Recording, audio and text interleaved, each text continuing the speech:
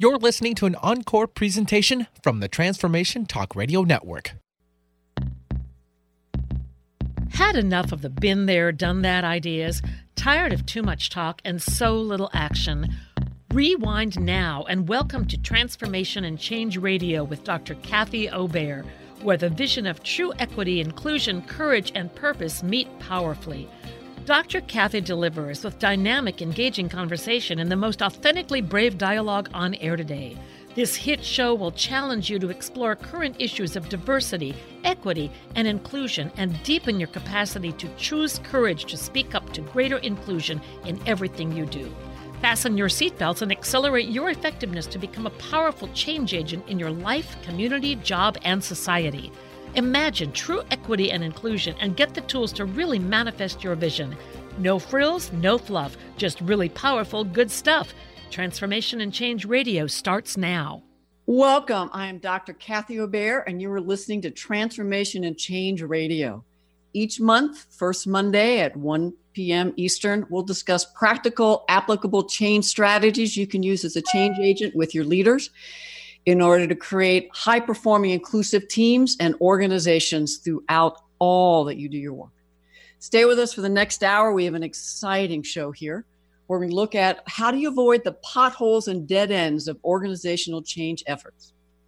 Now, you remember last month, we talked about how to avoid these potholes by going it alone and how to build coalitions with other change agents, relationship with leaders.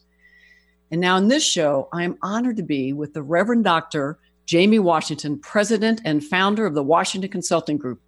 And we're here to have an engaging conversation about how do you avoid those dead ends and potholes when you're trying to lead change from the middle or lead change from the top and you're getting resistance.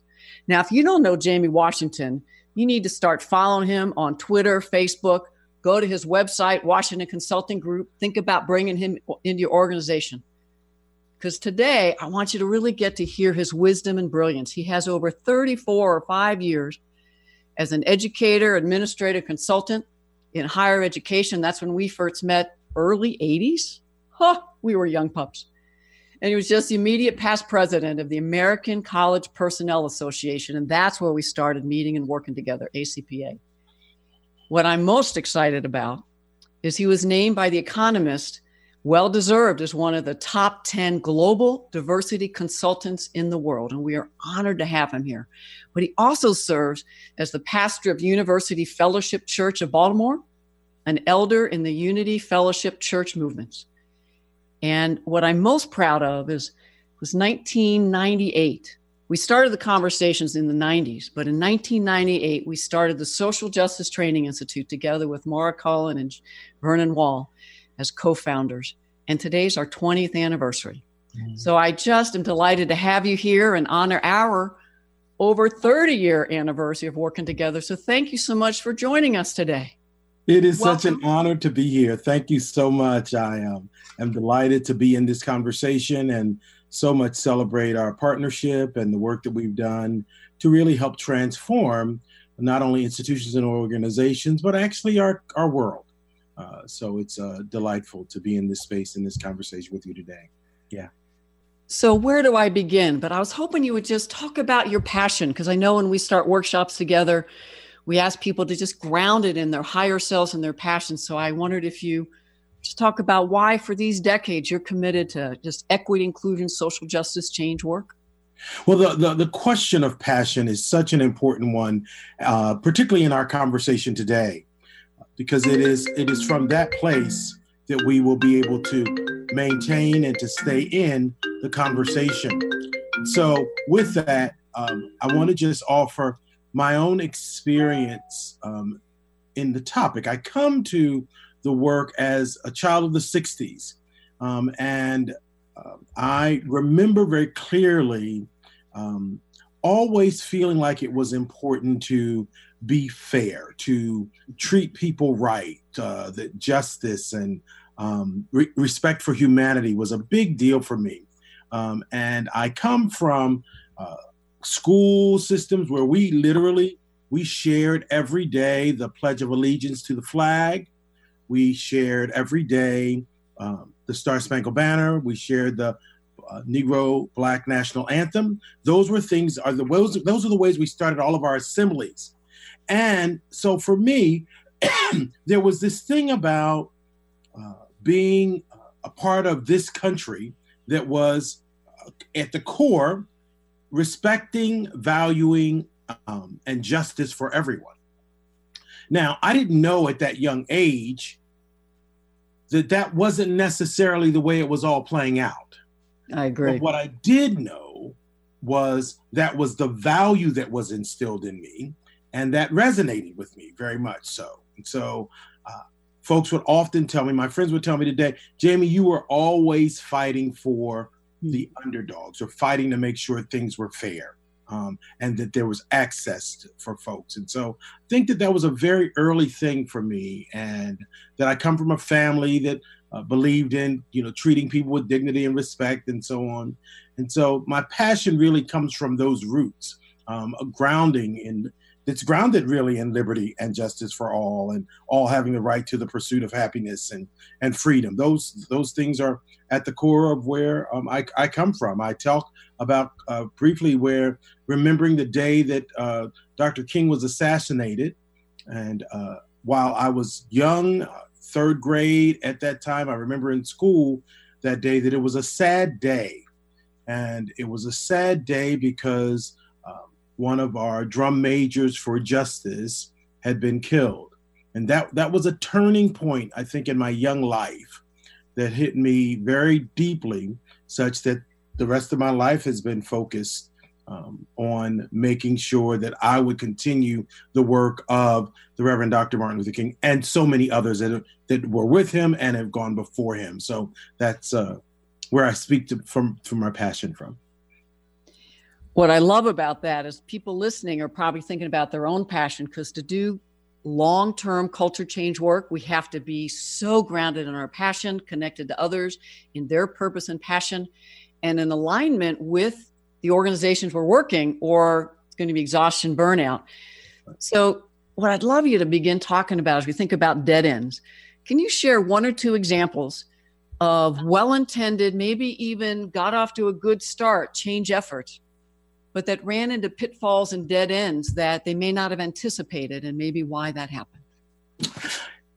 Absolutely. So I'm going to enter with what I've been talking with folks about these days is recognizing that culture change, organizational change is a long-term process. And so part of what I have experienced, and I didn't always know this either. I didn't know that what we were working for was a shift in the culture. So I thought, as I started out, that, so I remember my early years in the work. Again, as I talk about as an undergraduate, I felt like I was doing some of this work. And I thought all we had to do was just help people to be nicer to people, right? Just give people experience with people, help people be nicer to people, help folks to understand individual and interpersonal engagement, and that'll do it. Right. And so I think that, and I talk about these days, I talk about technology from the 80s and understanding that there was cutting edge technology in the 80s, whether that was the initial car phone, the cell phone. In the 90s, we had the beepers and the pagers, and we got the desktop computers and so on. And all of that technology was really important then to address what was the current state. I talk about today, part of the pit holes and potholes that folks fall into is they're trying to do diversity and equity and organizational change with 1980s technology. And the problem with that is that technology is no longer useful. And so what folks have been asking for, so Jamie, talk about 1980s technology. So the pit holes, the potholes are 1980s technology is individual and interpersonal. It's we are the world, right? It is color blindness, right? It is not noticing difference, right? It is not going to where we are uncomfortable. So let's just all get along. And even as I name some of those things, folks can get a hold of remembering when they got told that. when they heard that. And that was the narrative, right? So that by itself is one of the major potholes, that we are trying to do the work without upgrading our technologies. And the technologies upgrade requires that we understand that shifting organizations for greater inclusion requires more than just the interpersonal and individual group engagement. And so where I've seen organizations fall is that that's been their focus. So what that looks like is it looks like only increasing numbers. So doing the best to increase the demographic or the optics. It looks like only putting money or increasing a programmatic effort here and there. So we increase some diversity programs. We've got list of all the programs, things that we've done. But those things are not tied to strategic, connected, organized efforts that are connected not only to a strategic diversity and inclusion plan, but a strategic plan for the institution and or organization. It's got to be integrated in that way. I see myself in all you're describing, because early in my time as a consultant, and all I loved doing was training. So I'd come in and train. People would ask me back the next year. I'd come in and do another keynote or training. Yep. And I think it was you, I heard a few years ago, you started asking folks, so what has changed since I was last here? How are you shifting? And so I'll bet for the last 5 to 8 to 10 years, I've been so aware of that pothole that I fall into and just see people, not only lots of frenetic activity, but just training, increasing awareness. Now, the challenge is, as I talked about in the last month, that 3 phases of organizational change that we learned in the LCOI Cross Associates several decades ago when we were in that consulting firm. And so phase 1 is often where people get stuck. Just keep training people over and over and over. You have turnover, the revolving door, mostly folk of color, indigenous folk, might demographically, like we still have 12%, but people aren't noticing it's different folk of color, indigenous folk. That's right. And if it's a STEM organization, science, math, and you're also looking at a strong sex assigned at birth gender, you're looking at women across race.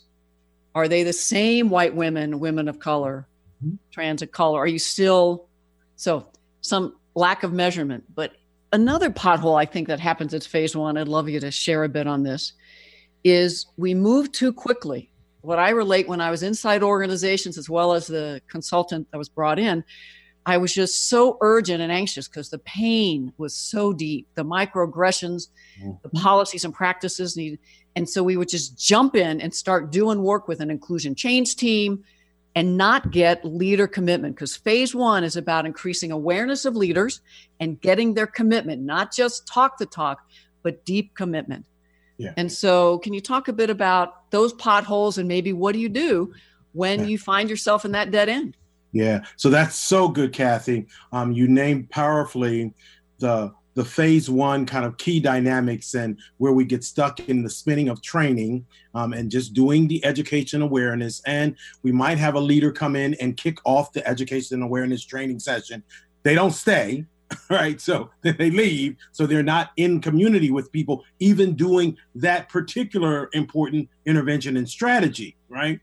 So that very, very key to getting leaders buy-in and understanding of why this matters in the context of the work we're doing, right? So what's the value add? What does this have to do with the success and our mission, such that we are clear that this is not an add-on, this is not image management, this is not so we stay out of the paper, but this is really about we can't do the mission of our institution without doing this work well.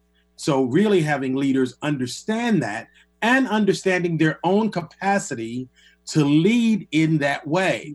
So to recognize I may not have the expertise myself. That's not my discipline. That's not my training. But I know enough to know that it's critical. So I want to build my capacity to be effective in that. Now, what has historically happened in terms of that pothole as well, is that we will often then, and what you'll see today is institutions hiring diversity officers. And so they will potentially get someone at the table who then the expectation is that that person will handle it all, right? So first or previous rounds in the 90s and early 2000s, we did not have that person at the table, at the senior leadership table. Now with that person at the table, I think one of the potholes is that they will be able to move the institution as a singular person, right? And get all of that done. The challenge sometimes with those positions and filling them is that what we have often done is we have hired the person on campus who has really strong passion. People like them in doing the work, or we've hired someone from the community that has been a kind of a vocal person that has been in criticism of kind of the way things have gone. And so those people bring a particular set of skills and expertise and knowledge about maybe a breadth of difference, but often particular identities, and not necessarily the breadth of understanding and knowledge. And so when we bring those folks into the senior roles, they come in and then they're having to navigate all of the stuff that's happening and finding themselves with the expectation that they're going to know what it is that they need to do. What my colleague, Dr. Damon Williams, talks about all the time, which I think was a very powerful piece of my own learning as I got deeper into organizational change and understanding, is that the skill set and knowledge base around diversity, equity, and inclusion is one of the pieces that's needed. The other major piece that's often needed is understanding the dynamics and the skills needed for organizational and cultural change. And so sometimes we've got org people without the discipline understanding of diversity, equity, and inclusion. And other times we've got disciplined folks of diversity, equity, and inclusion, or dynamics of identity without the org. And so those two pieces not together keep having us have misses. So I think that understanding that both of those are valuable, and that if you've got someone whose particular expertise is around the org change stuff, that's great, but have to recognize what's missing, right? And who do I need to put around me to fill in the stuff that I don't have? Likewise, the other way around as well, and not just to be binary in terms of the way thinking, but the balance of both of those is what it's going to take to change an organization's culture around this topic. And to have those skills continually develop, not only in these isolated roles, which is what I see too, but that all leaders, maybe the top 2, 3, even 4 layers of leadership, continually get these skills. Yes. I have an organization that was very proactive. They're like, we're about to hire our first vice president of equity inclusion. We're an all-white leadership team, except folks of color we bring in as fellows or as interim in that role. And so they realized they need to do their own work as leaders, looking at internalized dominance, how they have white culture embedded as the only and the right way, skills to look at their policies and practices. So we did deep work, was almost caucus work as whites, as they were hiring. So that's one example of leadership development, not only get their buy-in, these folks are very different energetically and committed after doing their own self-work. But that was just on race. What are some other ways that you've seen to get top leader commitment through training and development, and with these senior equity inclusion officers and maybe even other members of their team or inclusion change teams? So we're building capacity of the leaders, getting that change management work going, but also having leaders start to do some of their personal work. Well, what you name again very powerfully is that the understanding from leaders is that doing this work well, building capacity and skill development, is about self-awareness, is about doing self-work. And that is a different narrative. That's a counterculture narrative. It's not what so we as leaders have learned that I need to learn how to do this thing or to do that thing or a piece of technology or to do a budget or, to understand styles. And so we learned some of that stuff. And that, even as I name styles, that's a kind of in a soft skills place. But it is so that I can work with others, right? It isn't that I need to do my own work so that I understand who I am showing up in that. And so inviting folks to have more than a cognitive level of knowing around what it means to lead with an equity mindedness or diversity, equity, and inclusion and justice lens is a part of the shifting of the narrative. So for me to spend time, as you did, talking about deep work, almost caucus work, that's to buy in and accept that that's a part of those skill development that I need to do, that I'm able to not only notice how my whiteness lens, right, or my internalized oppression lens is showing up even in this interaction or in this policy that we're doing or this program that we're putting out, being able to not only catch that, notice that, but also being able to hear when I'm receiving feedback that I missed it is a part of the skill development. That does take, again, a willingness to get vulnerable, a willingness to be able to be okay with being uncomfortable, a willingness to understand that to be out of blame and shame. That's a process that often when we're working with groups at leadership levels, they've not had practice in doing. So that's the other piece for me. When I'm working with that senior leadership group, I'm often asking, so talk about your practice with engagement, right? Engaging yourself as well as others. And often what I find in senior leadership groups is they've had communication, but no engagement. So they come to the meetings, they report what they need to report, they hear what their marching orders are, and they leave. And so this work is requiring that they work a whole different muscle. And so it takes a different kind of time to get them to move into that way. And so what I always say is, in this space, we're inviting you to move through all of the stuff that you're already carrying around how you're doing as an organization before we can even get to the dynamics of identity and difference and how that shows up. So often people are showing up where I don't like the provost, I don't like the vice president for administration. Some of it is identity connected, but they haven't had the skills to talk about what that's about. I don't trust her. I don't trust the way they engage. And so often the work is moving through that stuff such that we can then get into the how does, as a racialized person, how does gender identity and sexual orientation and ability and a first language, how is that impacting our ability to hear each other, our ability to engage effectively in these conversations that we have to lead our organization around for greater inclusion and equity. I love it. Fabulous.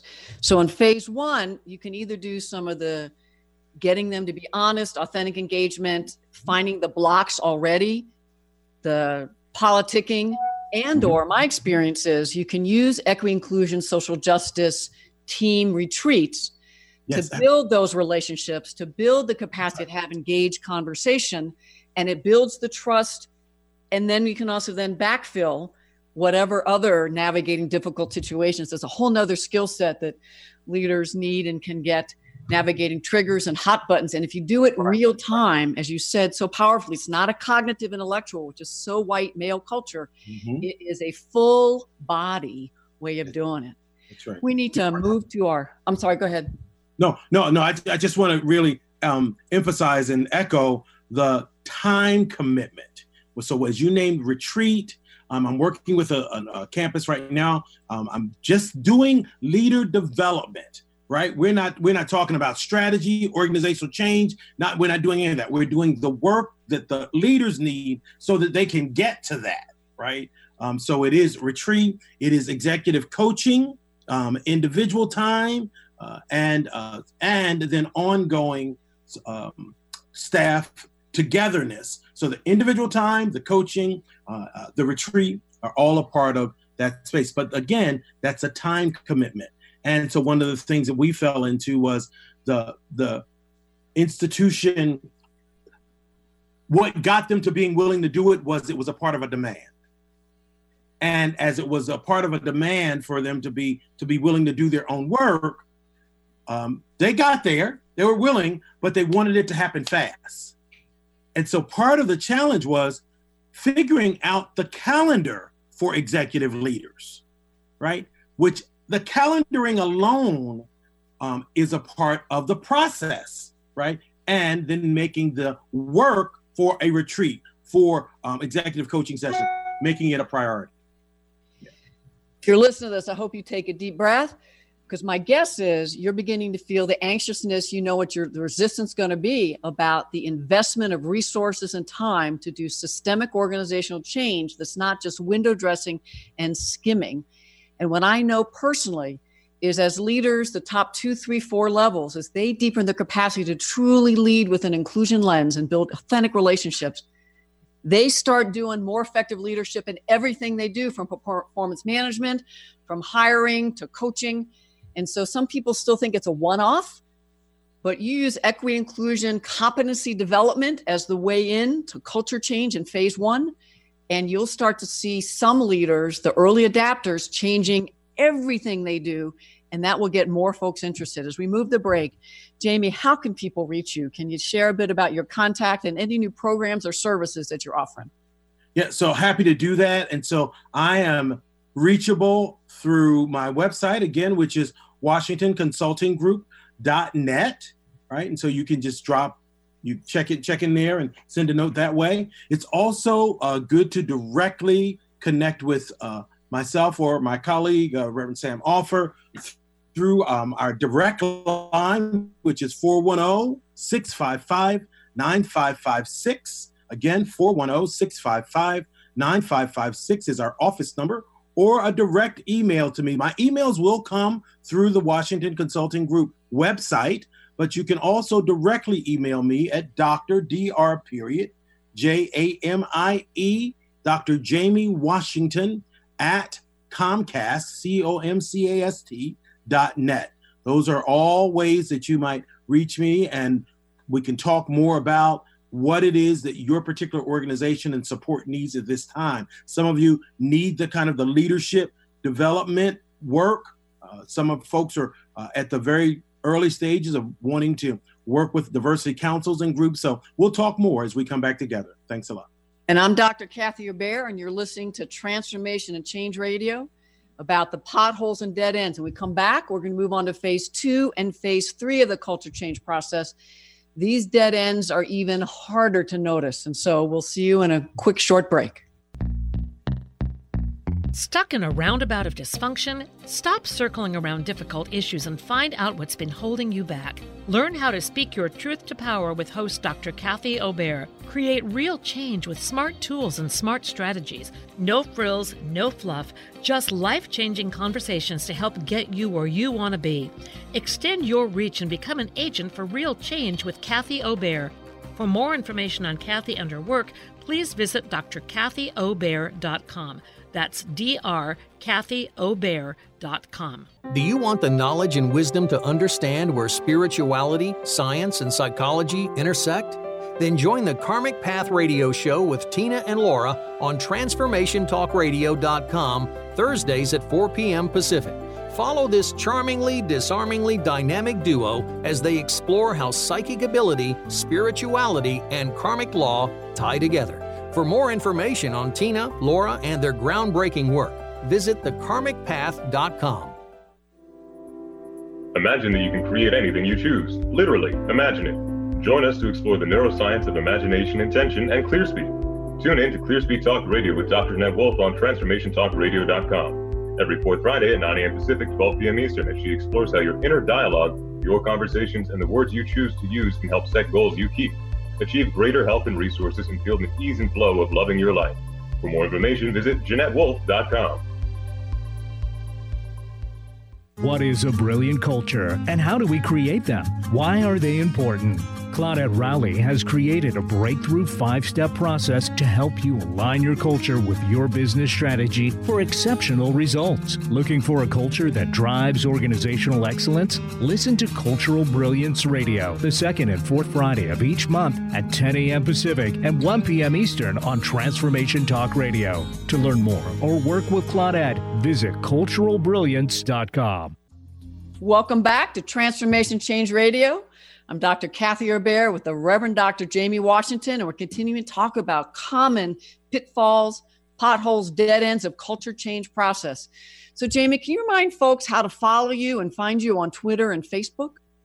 Yes, I can. So folks can, again, find me on Facebook. You can find the Washington Consulting Group. That's our Facebook. And you can find me on Twitter at hashtag Reverend Dr. Jamie R. So it's just REVDRJAMIE. And again, as I said earlier, on the web is WashingtonConsultingGroup.net. And again, as I said earlier, phone numbers are 410-655-9556. That is our office number, and we will get back to you from there. Thank you. Love it. When organizations are in phase 2 of the LC White Cross change process, building internal capacity, actually most organizations I get invited into haven't moved into this stage yet. They're still spinning in phase 1. What are some of the common pitfalls and dead ends when they realize, we need to build capacity, not just leadership capacity, but throughout the entire organization? We need to have change agents, change makers, whether it's unit change teams, inclusion change teams, all sorts. What are some of the pitfalls they fall into when they're like, yes, we need to build internal capacity? So I think, Kath, one of the pitfalls is they don't know what that is, right? And that, as you talked about earlier, that there's a spinning in phase 1, and it is the education awareness phase. And again, because many of our organizations are very transient. So people come and they go. And so we just did that last year. We just did this. And what they don't recognize is that we've got to, yes, we must continue to do the basics because of the turnover nature of our organization. So you're going to have first year students every year. You got to do orientation every year. You got new RAs every year. You got to do that. That is not going away. You're always going to need freshman English. So you're going to have to continue to do that and get people, level set, get people on the same page with new employees and all of those things. But as we talk about the leadership in the organization and the players who are helping to shift the space, they have to build the skills to be able to navigate a culture change process, which requires there to be a level of increasing our awareness beyond the individual level, right? It is a widening of our lens to what groups are disproportionately having this negative impact, and not assuming that one size fits all, right? So being able to do some actual cultural audits and assessments, and to develop some metrics, that's a very important. And what does it look like to help? The part of the building capacity is helping folks to see beyond awareness, right? And which moves us into the knowledge and the skills. So it's really important that as we're building our capacity, we're able to talk with our staff and our employees and our lieutenants, who are critical as leaders. So as far as leaders, you've got to navigate the lieutenants, right? If you would allow me that kind of hierarchy analysis or analogy, because the lieutenants can sabotage the effort because they are following marching orders, but they have not necessarily bought in, nor do they have the skills to engage when they are meeting pushback or lack of clarity from the people that they have to work with that are doing it on the front line. So helping folks to understand, well, what does it mean in my day-to-day application as a career development person, or as the person who is responsible for health and wellness, or as the person who's responsible for safety or athletics, or the person who is responsible for crisis intervention, How does diversity, equity, and inclusion, that lens, matter? And what I've been saying so much lately is, folks, this conversation is happening everywhere, right? And so one of the ways that you develop and build capacity at this level certainly is what happens for us on our individual campus. But I need you at the president's meetings to go to the sessions where the presidents are talking about this, so that you're in practice with other people who are serving in your role navigating this. What are the vice provosts, or what are the presidents who are responsible for enrollment management saying about this? What are the content area experts in your particular field navigating and offering in terms of skills and best practices around that? That's the capacity, some of the capacity building stuff. I love it. A few other ideas I've done or heard is next level of training in your line of hierarchy. So AVPs, directors, managers, supervisors, how do you build inclusive teams, inclusive organizations? It's one thing to gather the data. I find a huge trap is we have a survey, but we don't have focus group data that really adds the nuances and the stories. And so combined, and then you have to teach people, first share the data and talk about it, and then teach them how to use the data for evidence-based decisions every time they make a decision. So I know we both teach folks, how do you use an inclusion lens, full breadth of differences every time you're revising policies, analyzing policies. And what I find in phase two, is while we're still doing next level of training around privilege, group dynamics, marginalized, the skills to recognize those and respond in the moment, get some unit change teams, inclusion change teams, analyzing all the HR policies, analyzing other business policies with an inclusion lens. And so you get a cross section of the organization together, train them, including what you call the lieutenants, that AVP, maybe some directors who are that middle management and senior middles are where they're often stuck in cement. And so getting them into these action-oriented work groups. You can have inquiry groups to look and analyze the data, make recommendations. And then in this phase two, you need action work groups, division level, entire organizational level. Now, some people are listening, they're in nonprofits, they're in small businesses, so you may just do one for your whole organization. But I do something called inclusion change teams, and I would love your thoughts on this. I know you do it too. What are some ways that either at the unit level or the organizational level, you've seen unit and institutional change teams fall into potholes? Say that last part one more time. When you've had an organization-wide change team or a divisional unit change team, because I like to get it down, right down, all the way down to where people are doing the work day to day. What are some potholes that you've seen? Yes, let's create a team. Right. Absolutely. So this is one of my favorite pieces to help organizations engage. So one of the things that happens is, so sometimes they'll call me in or give me a call after they've already done that, right? And there's all these potholes in how they did it, right? So how'd you put the change team together? Who was on it? Who's on it by position? Who's on it by passion? And then what is where'd the charge for that group come from, right? So how do they know what they are supposed to do? Who is that team responsible or accountable to? What is their authority, right, to implement and offer anything, right? And one of the things that happens with that is they often have none, right? And they feel, so I often say, so if you all didn't do anything, would anybody say anything? Right?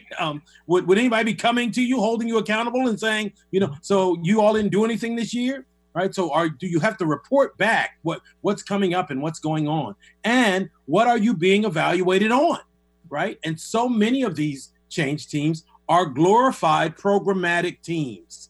So the expectation is you all are going to be responsible for making sure we have a Women's History Month or a Black History Month program or, an LGBT. Sometimes those change teams turn into the bias response team. And the expectation is that they're going to then somehow, navigate when there's been a problem, or the advisory team in the middle of a crisis. That's when we're going to bring them in this space. But that is not the strategic diversity, equity, and inclusion culture change team, right? And so then the other part of that is we assume because people are on it that they have skill, right?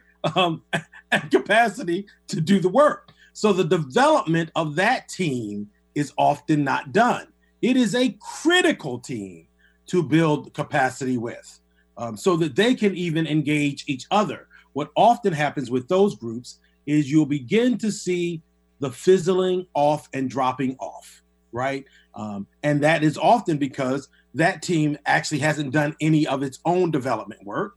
So they're in there, and people of color is mad because this person is thinks that they've got it because they're they were the first person who hired Black people on the campus, or the first person who really supported non-binary bathrooms, and so on and so forth. So they're operating in those ways, and so the team has not been developed. They haven't developed capacity. There hasn't been a charge that's clear. There isn't clear about where the authority is and what the expectations are, and so the team is rendered, if you would, impotent, and not able to really do the work.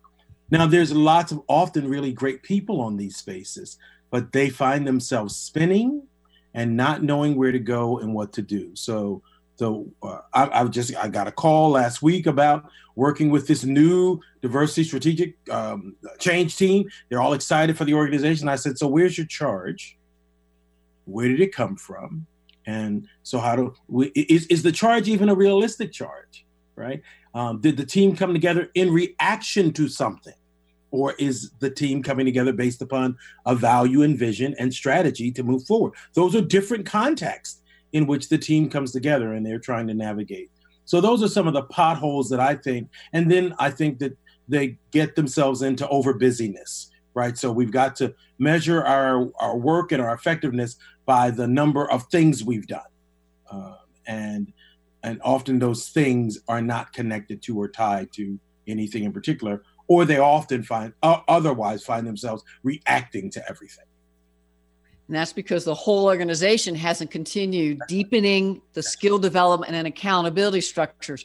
One organization I worked with had an inclusion change team, did development, and then with the leadership team came together, did development to do all that you talked about, and strategically met at least quarterly to talk about how far we've come, how far we need to go, and what are the priorities given the shifting context. You can do that internally. Often it works well if you have an external consultant helping you say what you need to be said, because as a senior diversity officer, when you say things, or even an AVP or a vice president, it is not safe if you have one or more marginalized identities. And so we have to continue to build internal capacity.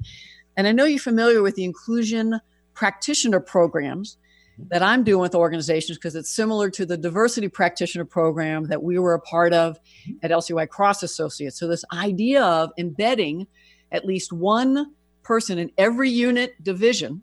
That's right. Also, every senior leader has one who gets ongoing development. And again, it's not like a senior diversity officer that gets put out and you do the work. This is a partnership, reverse mentoring. They work together to analyze, where are we? Where do we need to go? How do we get there? And then that inclusion practitioner can work with divisional change teams, unit change teams, to help the organization build internal capacity at the lower levels and move into phase 3, which is how do you infuse it into everything we do? I find a pitfall, and I love your thoughts, is organizations don't get clear of expectations and the competencies they want everyone to do, train to them, and then hold them accountable with very clear performance management. Yeah. Whenever I say this in any organization, they blank over and they're like, we don't do good performance management on anything. We don't even talk to each other. We're conflict avoidant. How can we do it around equity inclusion? I would love your thoughts. Well, you're exactly right. And what I often will say is we're doing committed strategic engagement around culture change, around diversity, equity, inclusion. That's when we'll find out all that stuff. So all of the organization's potholes will begin to show up if we are doing that, because we're talking about a culture change process, right? And so that as you talk about then accountabilities, consequences, rewards, ways that we're embedding things into the everyday way of practice and doing. I often will say to folks that as we're talking about the culture shift, it becomes, well, of course we do that. We do that in everything. That's the way we do that. When did we not do that? It almost feels like we can't remember when we didn't do it. It's just the way it becomes the business as usual, the way we engage and what we think about and what we make sure of. And every time we're doing a capital campaign, or we're doing a new building, or we're setting up a new curriculum, or we're hiring another staff member, right? Or we're doing our awards for the most talented, or we're doing our tenure process, right? And promotion process. There's just things that we think about, we know, and we pay attention to because that becomes the way we are. Everybody or the majority of the folks know that. And what I often will say, you can tell when the culture has shifted, when something happens the way it used to happen and it bothers you, right? So it's like, we forgot that, or you catch it, you notice it, when you hear it, it's like, that was left out, and that was framed in that way. And so the culture is shifted because my ear is different. I hear things differently. Thus, I feel when I catch myself and I forgot to name that, I forgot to say that, because I recognize that this is the way we do business today, right? What I just kind of want to add there is that in that third phase, what is important is that we are celebrating the good work, right? And so part of what this looks like is recognizing that all of it matters, right? And so as I often am inviting folks to think about is, what's your vision, right? So we talked about passion and vision. Who is it that we want to be? So one of the things that I've experienced is I'm working with strategic diversity change teams and so on and so forth. We often are just trying to address this issue, respond to this problem, right? Or whatever. And I said, so what's your why are you trying to respond to that? What's your vision for this space? If these efforts were successful, what would you see in 3 years? What would we be doing? What would it feel like? What would be happening in your particular unit? And to have that as a shared community experience around, kind of the visioning process, and to get to see that we're entering it from different places. And this is what I see as what we want. And that we then are able to have some time to look at, here are 5 things, if you would, that all of us really see, or that most of us see as what would be movement forward. And then invite folks to see, so what's it going to take for us to get there? That's the strategy and the intention that then has us move into, we're all making sure that when we bring on our new people, this is happening, and so on and so forth. Yeah, I love that. And sometimes it's structure changes, onboarding, hiring, mentoring. Sometimes it's capacity building, and people listening might be feeling overwhelmed, like we don't have enough people to do this training. Mm-hmm. So I want to remind folks, my new course on designing, facilitating workshops on equity, inclusion, social justice. It's a virtual course where people develop the capacity not only to design and facilitate very focused foundational and advanced workshops, but we also talk about how do you do organizational change training for people in your organization? How do you analyze policies and practices? Because these are the skills you need to be teaching literally everyone in the organization, building it into the performance management, holding them accountable, doing it as teams and teamwork, because everybody needs to be analyzing, revising on a continuous way if we really want culture change for the long haul. Speaking of long haul. Yeah, can I just jump in here real quick before you say that? Because what I want to just make sure we get is that part of one of the potholes is that we try to do accountabilities in startup. And trying to put in accountabilities before we've set clear understandings about expectations and built the foundation for common language and understanding and values and vision and why we're going there is a clear setup for failure, right? And that is often what happens in the spaces where these efforts are in reaction to something. So we had an upset, we've had an uprising, and folks want people to be held accountable for this. And so people should be fired or let go, or if everybody doesn't do this, then they shouldn't be able to do that.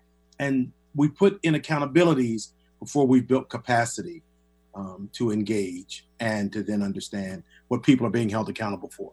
It's a wonderful point. So it might be maybe stage 2-ish. We start identifying the competencies and put in the structures, but the trainings, and we weave it in over time, slowly getting into more day-to-day.